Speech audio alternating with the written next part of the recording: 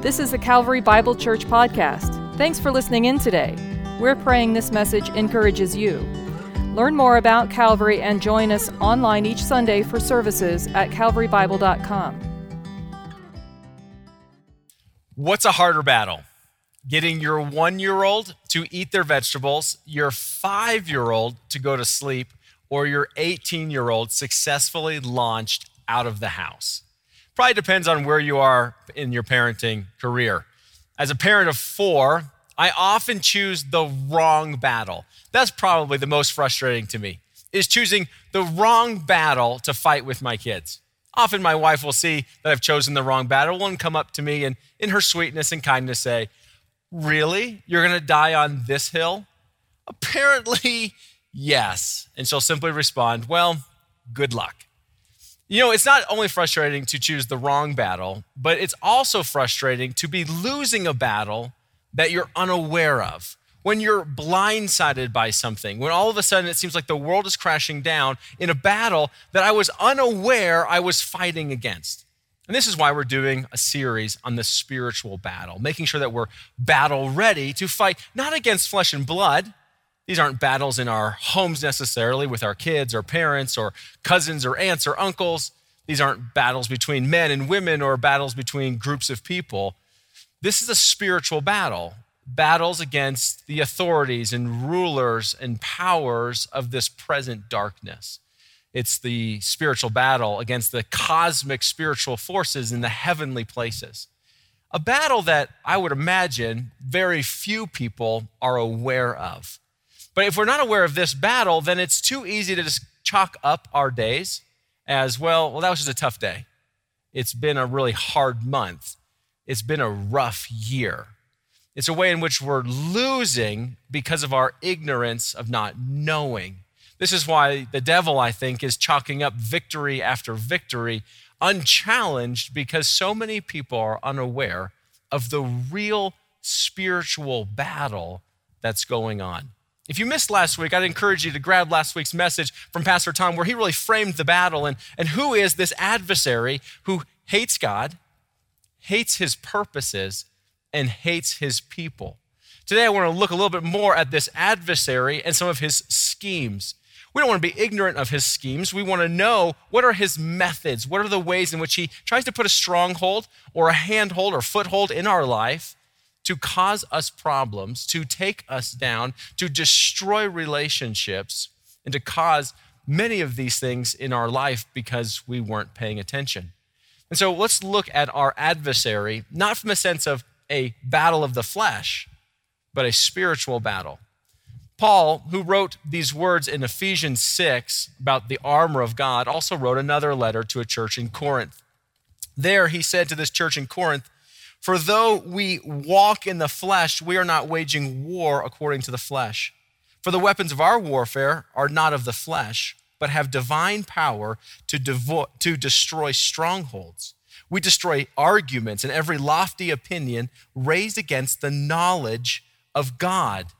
So our warfare is against an adversary who's called a deceiver, an accuser, the prince of this air, who designs lofty opinions and arguments that are assaults on the truth of God, the truth of who God says he is, the truth about God, of what God says about us. And so we want to dismantle these arguments so they're not strongholds or footholds or handholds in our life. So if you're going to begin with the schemes of the devil and become aware of what he does, where would you begin? Well, let us begin with the chief stronghold, his chief scheme, which is pride. The pastor, John Stott, famously said, "Pride is more than the first of 7 deadly sins. It is itself the essence of all sin." We should begin with pride because this is where all sin stems from. And when we're talking about pride, we're not talking about the pride that we have of our family or the pride we have of our work. No, this pride is the boastful arrogance. This pride is designed to elevate us above accountability and to migrate us or move us into a place of entitlement. So that we get to a place where we say, of course I deserve. I've been working the hardest here. No one understands. Of course I will do this. No one should check in on me. Why are you asking me those questions? We become untouchable. Or we move into a place of entitlement where we say, well, if they have, of course I should have. Why do they have and I don't have? This is the scheme of pride, to elevate us above accountability or to migrate us or move us into a place of entitlement. And both of those movements are a movement away from God. Because God is the true source of our strength that will lead us to victory. The devil knows that in the scheme of pride, his design is to move you, to separate you, to divide you away from God. This gets you isolated on your own. See, when you're connected with God, you're connected to the source of our victory. When you're connected to God, you're connected with God's people, the source of those who would bear with us, suffer with us, go through life's challenges together, uphold us. But if I can get someone out of their connection with God and his people, isolated all alone, well, there the devil can work us over. And if we remain ignorant to this, we will truly be saying, what happened? How did this happen? How did I get blindsided? What a great fall has happened in my life that I was completely unaware of. So here's what I want to do. Let's look again at our adversary, this Satan, this devil, deceiver, accuser. In another passage that perhaps you haven't been around lately, in the Old Testament, in the passage of Ezekiel chapter 28. Let's look at who he is, because pride is in his character. It is the demise of his own fall. And then let's look at how he strategizes this pride in our life and what is God's precious remedies for our victory. So go with me to Ezekiel chapter 28. Ezekiel chapter 28, where the prophet is sent to the rulers of Tyre to bring judgment and a lament. Ezekiel 28 verse 1 begins this way. The word of the Lord came to me. Son of man, say to the prince of Tyre, thus says the Lord God, because your heart is proud and you have said, I am a God. I sit in the seat of the gods, in the heart of the seas, yet you are but a man and no God, though you make your heart like the heart of God. So the first judgment is on the prince. When you see this title prince, you're thinking about the chief of staff, the chief of council, perhaps a governor of a specific region. And there, his pride has elevated him to a place where he says, I'm like a God-like ruler. And Ezekiel reminds him, you're not a God, you're a man. You're a human being, a human ruler. You cannot elevate yourself to be like God. Now, what does it have anything to do with Satan? Well, it goes on in verse 11, where Ezekiel is then commanded to go speak to the king of Tyre, different title, perhaps a different person. Moreover, the word of the Lord came to me, son of man, raise a lamentation over the king of Tyre and say to him. So a lament is a grief and a sorrow. And you see that there's a title change. It went from prince, who's chief of council, to the king. This is the authority, the power that's happening. So lament over the king of Tyre and say this, you were the signet of perfection, full of wisdom and perfect in beauty. You were in Eden, the garden of God. Was the prince of Tyre, the king of Tyre, in the garden of Eden as a man? No, what we're seeing here is God's address to the powerful source behind this prince that has elevated him, incited him to raise up his pride, exalt him to think he's like God. This is a lament over Satan. It says, every precious stone was your covering. All these beautiful stones of diamonds and jaspers covered him. Verse 14, you were anointed guardian cherub. Is the king of Tyre a cherub? Not in human form, but here he's talking about the angelic form. It says, I placed you. You were on the holy mountain of God. In the midst of the stones of fire, you walked. You lived, existed in God's presence. You were blameless in your ways from the day you were created till unrighteousness was found in you. In the abundance of your trade, you were filled with violence in your midst, and you sinned.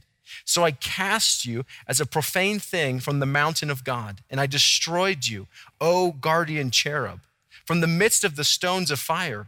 Your heart was proud because of your beauty. You corrupted your wisdom for the sake of your splendor. I cast you to the ground. I exposed you before kings to feast their eyes on you. So there's more than just a human ruler being addressed here. Someone who was in the Garden of Eden, in the presence of God, was chief cherub, angel in God's kingdom. And there he says to this angel, you were filled with wisdom, anointed with beauty, but you trusted in your beauty. You became proud in the source of your strength, and you are elevating yourself to a position that was not given to you above God. This is what we see as this battle goes on in Revelation 12, where Satan, facilitated by his pride, goes in as a tradesman. See that it says here that he is a tradesman of his violence, a tradesman of his sin. He's a tradesman of his pride. He's marketing, he's merchandising pride to angelic hosts. And we see in Revelation 12, there he incites a third of the hosts to follow him in this prideful rebellion. And so what we see here in Ezekiel 28 is a picture behind this prince of Satan himself, who's probably incited this leader to become prideful in his own eyes and say, I'm like a god. Now that's somewhat peculiar and bizarre. Is there anything else in Scripture that helps us see this? Well, remember Jesus, when he was speaking to Peter and the disciples about God's purpose for him to go to the cross and lay his life down. And there Peter, hearing about the mission to the cross, stands before Jesus and says, never. You can see this like boastfulness of pride. When Peter saying, Jesus, you will never be put to death. Never will this happen. Remember what Jesus said to him? This is Matthew chapter 16, verse 23. But he, Jesus, turned and said to Peter, get behind me, Satan. You are a hindrance to me, for you are not setting your mind on the things of God, but on the things of man. Here Jesus is speaking to Peter, but addressing this adversary behind him. This power behind him that's trying to use Peter to thwart the plans and purposes of God. And so now let's look at this adversary in the scene which we would place him in, which is the Garden of Eden. Here he is, this tradesman in the garden, seen as a serpent. So go with me to Genesis chapter 3. And here we'll see the beginning of this story where the serpent, a tradesman of pride, is trying to incite Eve and Adam. Verse 1, now the serpent was more crafty than any other beast of the field that the Lord had made. Take special note of this, that he is a created being. Yes, it says that he was more crafty. We saw back in Ezekiel 28 that he was filled with wisdom. So he's the most crafty serpent, most crafty one of all the beasts that the Lord had made, though. This idea that Satan and Jesus are equals or dueling it out, who will win? That's heresy. What you see here clearly is that God is the true and only authority. All things that have been created were created through Jesus, for Jesus.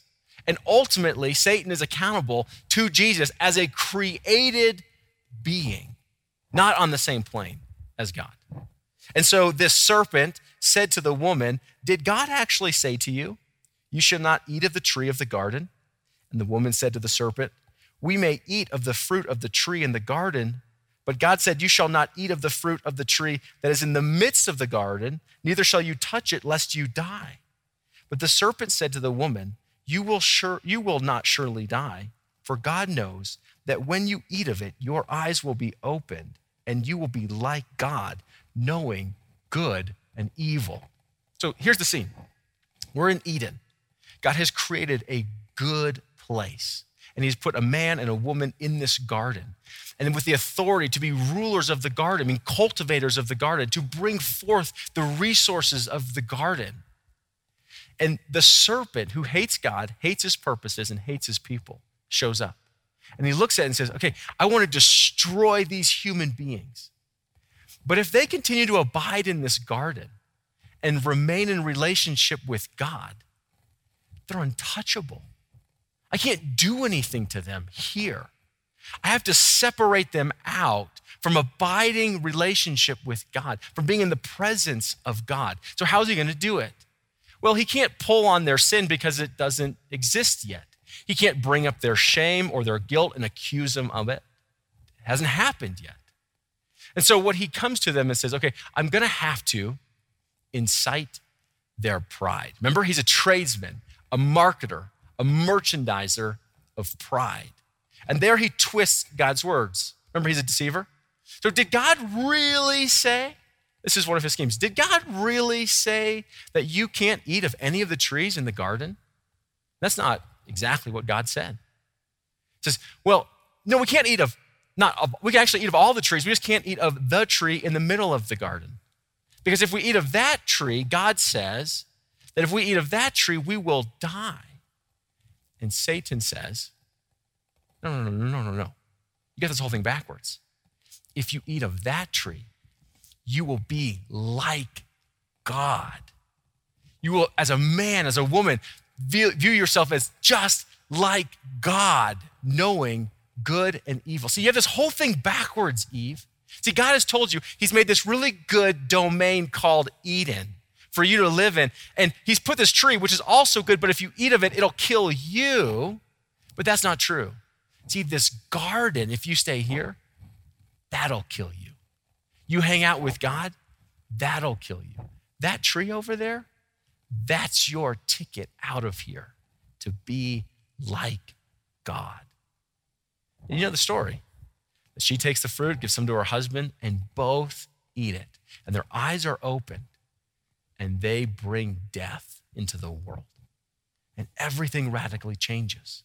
All of a sudden, they're no longer in relationship with God or relationship with one another or even good relationship with themselves or creation. They fear God. They blame one another. They have shame in themselves. And all of a sudden, the creation that was good, they were going to bring forth its resources, is painful toil.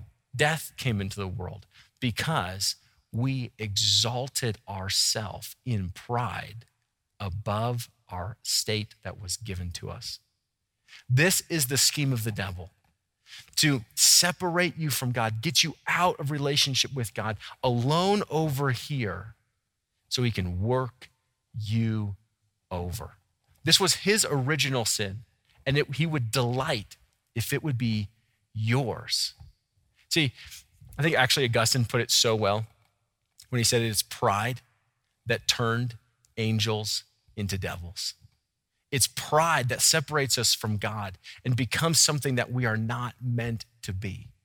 And so when you look at the storyline of the Bible, you see all of these individuals that would exalt themselves in pride, and it would lead to their own death. Thomas Brooks, the Puritan author, wrote in the 17th century, he wrote a really great book that I would encourage for you to read if you have an opportunity. It's a book about this spiritual battle. It's entitled Precious Remedies Against Satan's Devices. And in one of the devices talking about pride itself, Thomas Brooks points out that pride seeks how to elevate itself, to raise itself, to enrich itself, to secure itself. Pride is a self-seeking and self-killing scheme of the devil. And so when you look at the storyline, you see Adam and Eve, elevation of self, and it brings death. You start looking at the kings of Israel, like Saul and Absalom, who elevated themselves and brought their own death. You think of stories maybe you're less familiar with Esther and this man named Haman, who was in the court, who hated Mordecai and wanted to raise himself to a high position in the king's court, and ultimately brought his own death. You can think of Judas, who did not stay in fellowship with Jesus, but tried to exalt himself, which ultimately led to his own death. Pride leads to our own destruction. We're blinded by it. Pride keeps us from knowing our own weaknesses and keeps us from seeing our own needs. Pride is a very deadly scheme that the devil loves to use to wreak havoc in our life. If none of those biblical figures ring true in your life, just think of some modern Christian leaders, pastors, musicians, apologists, who had elevated themselves to a place in their leadership above accountability, where they were untouchable. They had their own private bank accounts, things they could do that no one would know about, and later have been discovered that have disqualified them from leadership and have wreaked havoc on their life and their family and their marriage and the church itself. You see, the consequences for pride are great. So what's the remedy? Well, the remedy, if you haven't figured it out, is just humility. If Satan, who was a created cherub, an angel of beauty and light, would not stay in his position but tried to exalt himself and brought down the world with this decision, Jesus is the perfect opposite. Though he was God and equal with God, did not count equality with God something to be held on to, but emptied himself, taking on flesh, even flesh into death. And so here it is that Christ would humble himself and that we would look to the humility of Christ to see where our strength comes from. So let's go back to the New Testament and let's go to the book of James. James is actually the brother of Jesus. Probably witnessed his humility growing up, saw his humility in his adolescence and into his 30s, and saw his perfect humility as his Savior. This is what James says. Therefore, it says, God opposes the proud, but gives grace to the humble. Submit yourselves, therefore, to God. Resist the devil, and he will flee from you. Draw near to God, and he will draw near to you. See, God opposes the proud who say, I don't need God, I don't want God. God says, okay, I oppose that, but gives grace, strength, mercy, and kindness to those who would humble themselves, who would submit themselves to God and say, God, I need you. I'm not strong enough to face these battles on my own, to face the challenges of life on my own. I need your strength. He is gracious to the humble.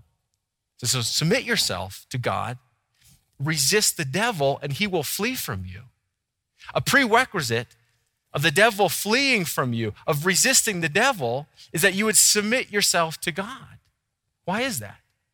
It's because our victory is found in Christ's strength, not our own. We do not have the strength of ourselves to resist the devil and have him flee from us. I mean, think about this. Do you really think that you have the strength to resist the one filled with wisdom, a cherub, an angel of light, who disguised himself as an angel of light, who has been adorned in great beauty, who knows all of human history, who sees our weaknesses, who knows how to get into our lives? Do you think you can resist him on your own strength? No. Only a prideful person would think they do. So submit yourself, therefore, to God. Submitting yourself to God, humbling yourself before God, is what allows us to resist the devil.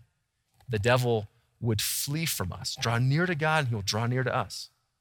And so when we go to the passage in Ephesians 6 of God's spiritual armor for us, let me show you where this humility comes in, where this submission to God comes in, not in our own strength. Ephesians 6:10. Finally, be strong in the Lord and in the strength of his might. You see it there? Finally, be strong in the Lord, not in yourself. Be strong in his strength, his might, not our own. Put on the whole armor of God. Whose armor do we put on? Well, it's God's armor. We'd have to submit ourselves to put on his armor. We're not putting on our armor, but his. And so when it describes the armor, it's his armor that we're taking. It's his truth. It's his salvation. It's his righteousness. It's his peace. It's his word. It's his spirit. It's our faith in him. And so the whole setup of the armor of God is that we would submit ourselves to God, draw near to God, admit our own weaknesses, to cling to him and ask him that he would give us his grace, his strength, his armor, so that we can stand firm and resist the schemes of the devil to prop us up in pride and draw us out from relationship with God, where if we would abide, we're untouchable. You see, this is the scheme of the devil. Oftentimes people ask me, I just don't see the devil's activity in America. Where's the devil's activity in America? Well, look around at our culture. What is the boast of America? Is it not the self-made woman, the self-made man who's financially independent, fit and free? This is the scheme of the devil to say, you just get all out here by yourself. Build yourself up. You'll be untouchable and secure. No one will bother you. But then as he isolates you here away from God and away from community, that's where he can work you over. I think the prophet Obadiah said it so well. Obadiah 1:3 says, the pride of your heart has deceived you. You who live in the clefts of the rock in your lofty dwelling, who say in your heart, who will bring down me to the ground? See, the prophet is saying, pride, it's deceived you. You have secured your life on your strength, hidden yourself in the clefts of the rock and said, who will bring me down? That's when we're most vulnerable, when we have elevated ourselves above accountability and migrated ourselves to places of entitlement, that we can be taken down so quickly. How quickly the prideful fall. Here's one last warning for us, is when we experience God's grace in our life and his victory in our life, and we see the devil, we're resisting the devil, and we see him flee from us, there's a temptation to trust our own experiences. And I think the devil can come back in deception and try to build us up in our pride that we were really successful spiritually.